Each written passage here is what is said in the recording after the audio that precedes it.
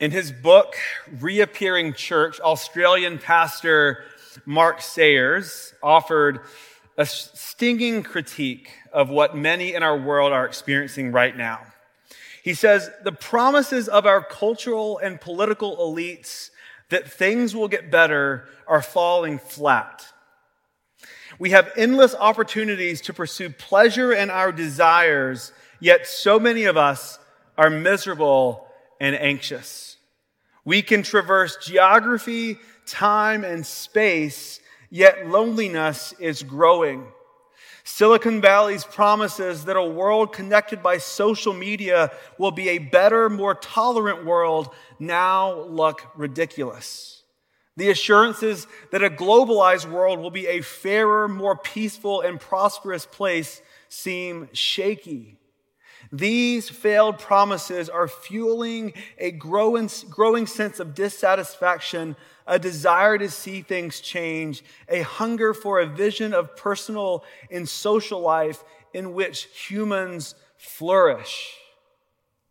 He wrote these words in 2019, before 2020. How much more relevant do they seem to our lives and our world today? And so if we're honest, the world has offered us a ton of promises and paths to find a good and meaningful life. The question is not whether or not they work. We see the evidence that they will fail us. The question is, do Jesus followers have a better way?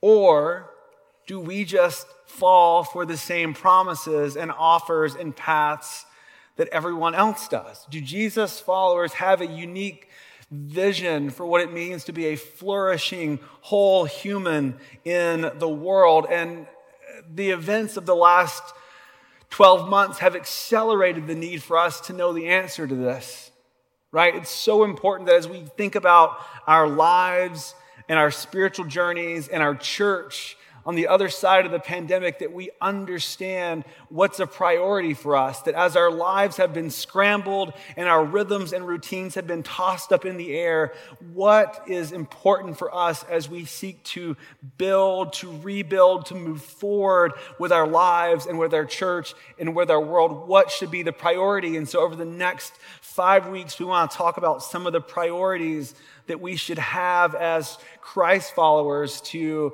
build our lives on what Christ wants to do with us and in us and in the world. And so we're going to talk about what's first, and we're going to look at several different subjects. We're going to look at Christ before self, and covenant before consumerism, and community before individualism, faith before feelings, and Scripture before screens. Now, what I want you to notice is that none of those things on the right-hand side are bad things. They're actually just normal things that we're going to experience as we live in the world, right? You're going to be a self. You're going to be an individual. You're going to be a consumer. You're going to buy stuff. You're going to have feelings. You're going to use devices and screens. The question is, how do we prioritize the right things so that as we go through the everyday things of life, we're building our lives on the right thing? How do we make sure that we're ordered in such a way that we are formed by what Christ calls us to? And so today we have to start here. We have to be in Christ before we can understand who we are meant to be in the world. You are a self. You are a human. You are an individual. We're all selves, right? And what I want you to see is that before we can understand who we are as a self with an identity and a purpose and things we want out of life, the Bible offers us a greater context for understanding what it means to be a human, a self in the world with an identity and purpose and wants and needs. But to understand that greater context, we have to look at Jesus. And so we're going to be in the letter to the Colossians in the New Testament in chapter 1, starting in verse 15. It'll be on the screens, but we'll be looking at different passages in Colossians for this whole series. So Colossians 1, verse 15. The Son is the image of the invisible God, the firstborn over all creation. Let's pause there. Because those are such powerful and beautiful words, and because you all are so awesome at reciting things out loud with us, I want us to read that line together out loud. Please join me. The Son is the image of the invisible God, the firstborn over all creation. The Greek word that's translated as image is the word icon, E-I-K-O-N. It's where we get the English word icon, I-C-O-N. But the Greek word icon meant embodiment or essence. And so to use the word icon is not just to say, hey, they look like somebody. It's to say they are the embodiment of someone else. If you've heard someone say that a child is the spitting image of their parents, their mom or their dad, what they're not saying is just that they kind of look like them. What they're saying is that they're exactly like them. They act like them, and they're the embodiment of them, right? To be the icon is to be the embodiment of God. It's actually the same word that's used to describe Adam and Eve in the Old Testament. It's the same concept that they were made in God's image. But whereas Adam and Eve do not actually handle being the image of God very well, Jesus handles it perfectly. And so Jesus is both the image of God and also the image of what humans were meant to be. And then the same verse tells us he's not just the icon of God, he's also the firstborn of creation, the firstborn. In the Jewish tradition, being the firstborn wasn't just about being chronologically first. It was about being first in terms of your importance. If you were a firstborn son, you were expected to be the future head of the household, and that had all kinds of weight and responsibility and expectations and authority.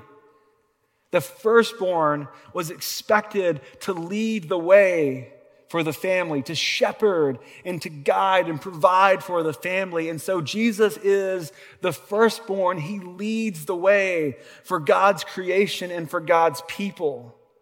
But what does that look like? What does that mean?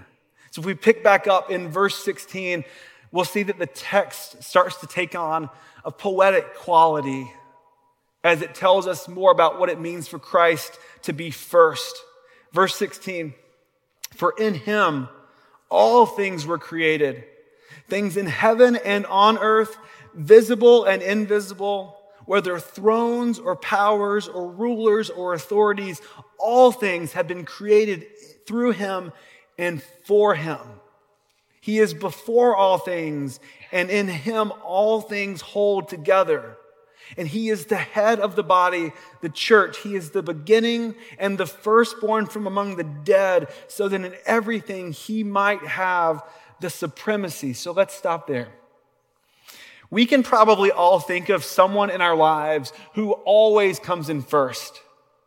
They were first in class, first to get their work done, first place in the competition, and the first sets the example for others to follow. Everyone else is trying to follow in the footsteps of the first. You might say that the first is the goal that everyone else is trying to get to. Well, Christ is the first in heaven and the first on earth, the first in power and the first in the church, the first in the resurrection. Jesus sets the example. He is the bar. His life is the goal for creation, and therefore he is the goal of our lives. But I think the problem with that, the hard thing about that is, if Jesus is the goal, where does that leave us? It's not like we can just say, well, Jesus is first, but we'll settle for second. Like, we're not even on the team. We don't even get on the scoreboard. We don't even get the job. Right? We have no chance. I have a hard enough time being me most days, much less Jesus, right? But we have good news in verse 19. We're offered a little bit of hope.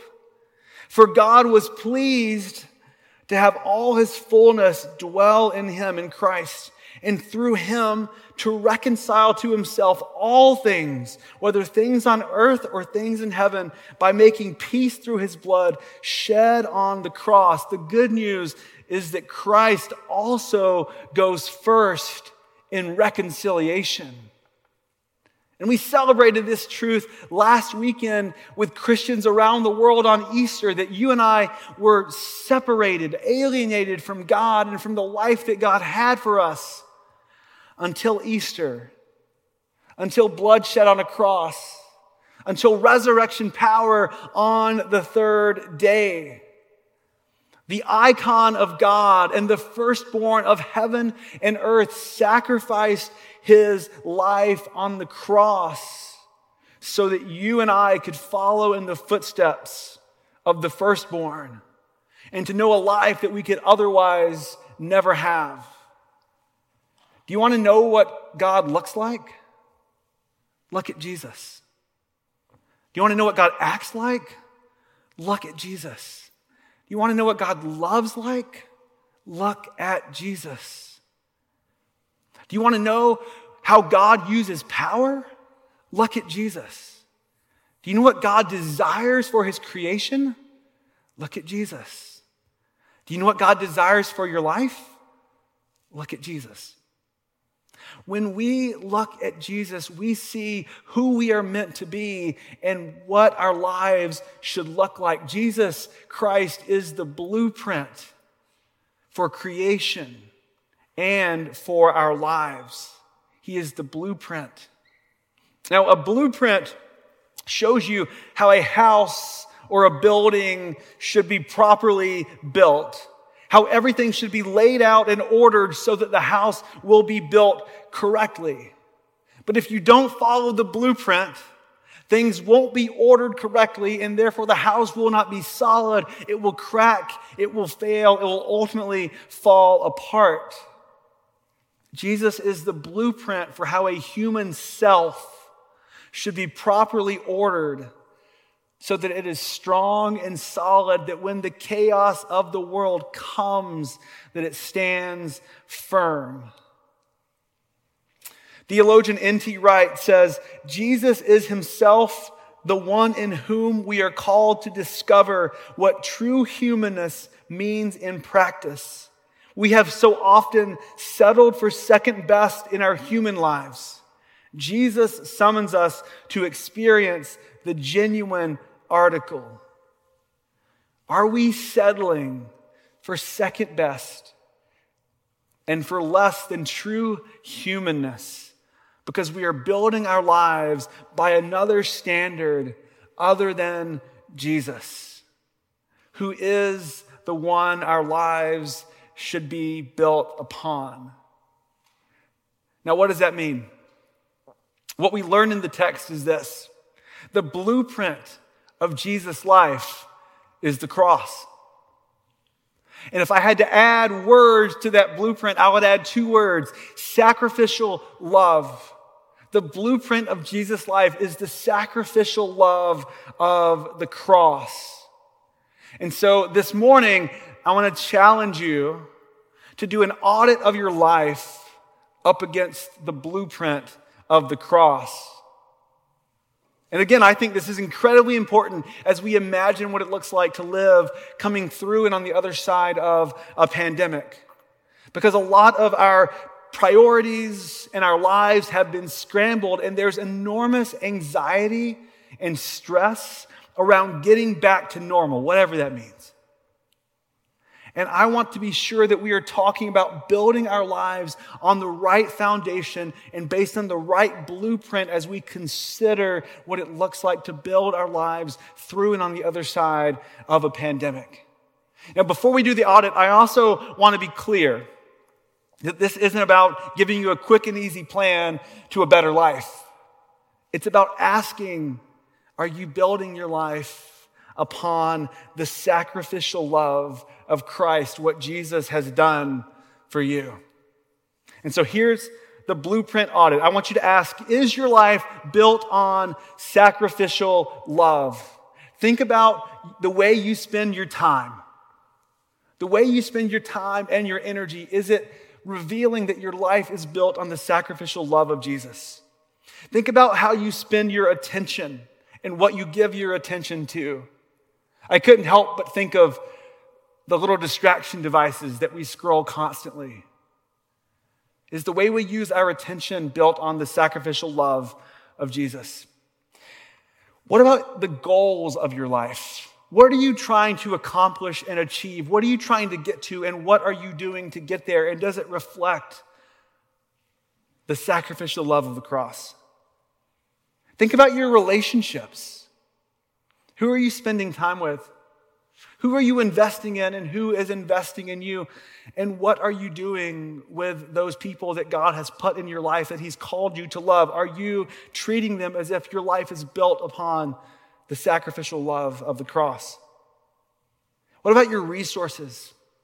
The way that you spend your energy, your money, the gifts you've been given, the blessings in your life, the way you use the resources in your life, do they reflect the sacrificial love of the cross? And then I could go on and on, but the last one I'll talk about is your spirituality, your religion, your faith. How are you doing with practicing your faith, with your commitments of practicing your faith, with your prayer and scripture and church and community and serving? How are you doing? Because I think a lot of us have been disrupted and disoriented from the regular practices of our faith, and we might be struggling to step back into putting things in the right order based on the sacrificial love of Christ. If you did an audit of your life up against the cross and that blueprint, what would it reveal about what your life is built upon?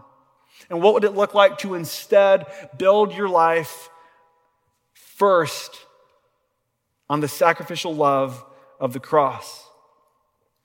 So when Christ is our blueprint, when the cross is our blueprint, then His love defines how we spend our time and our resources and our energy and our attention. It defines how we carry ourselves in the world, how we see and treat others, how we speak to others, how we love others is defined by the cross. Is your life built upon the blueprint of Jesus' sacrificial love or upon something else? Because we are all going to find our identity and our purpose, our selfhood in something. For a lot of us, we probably just kind of DIY it and make it up as we go. And the temptation is to ask Jesus just to bless some other blueprint, right? Like that we might actually just make our own blueprint or find another one. And we want to give Jesus a prominent place, but we don't want to build our lives on His blueprint. We want it on our own terms. And we would ask Jesus to bless some other blueprint, like a blueprint of a successful, growing church. I put that in there for myself. Or a blueprint of a career, a blueprint of a perfect family, a blueprint of making a difference in the world by taking up some righteous cause, a blueprint of living our best lives through travel or experience or spending. And look, none of these are bad things. In fact, a lot of them are good things. But they are not the blueprints that your life was meant to be built on. They are things that you are to pursue once your life is built on the right foundation. When we build our lives on the sacrifice of Jesus, then whatever we decide to take on and whatever life throws our way, we are secure in our identity in Christ. We have to be in Christ before we can understand who we are meant to be in the world. The thing about a blueprint is you can't just look at it once and walk away and forget about it, right? You can't just look at the blueprint and go, yeah, I got it, and then just go on your way and go from there. No, you have to go back to it over and over and over again. I don't have much experience building houses, but I have put together some IKEA furniture. You know, those multi-page pamphlets they give you. And I have on occasion just glanced at it and thought, oh, seems easy enough. I got it. And 4 hours later, one side of the dresser is on backwards and the foot doesn't fit and the drawer won't go in, right? Because I didn't keep going back to the blueprint, to the plan. And this is actually what we do in our lives, right? We think we've got this Jesus thing down. Yeah, we got it. And then we just go along our way expecting Jesus just to keep showing up and blessing whatever we choose to do. We don't go back to the blueprint over and over and over again to make sure our lives are being built on the sacrificial love of the cross, on what Jesus has done for us. That's actually what's supposed to define us as we carry ourselves into the world. I'm going to call the band to come back up and join me as they're going to lead us in our closing song. As they're coming, I want you to see this quote by Anglican priest Stephen Sizer. Let the peace of Christ rule your heart. Let the word of Christ shape your mind. Let the name of Christ determine all your actions. Wherever you go, whatever you do, whoever you're with, wherever you find yourself, go back to the blueprint every day. Every hour if you have to, every minute if you have to, remind yourselves of who Christ is and what he's done for you and how that's changed everything. Let's be people who continuously live on the blueprint of the sacrificial love of Christ that changes our lives and changes the world.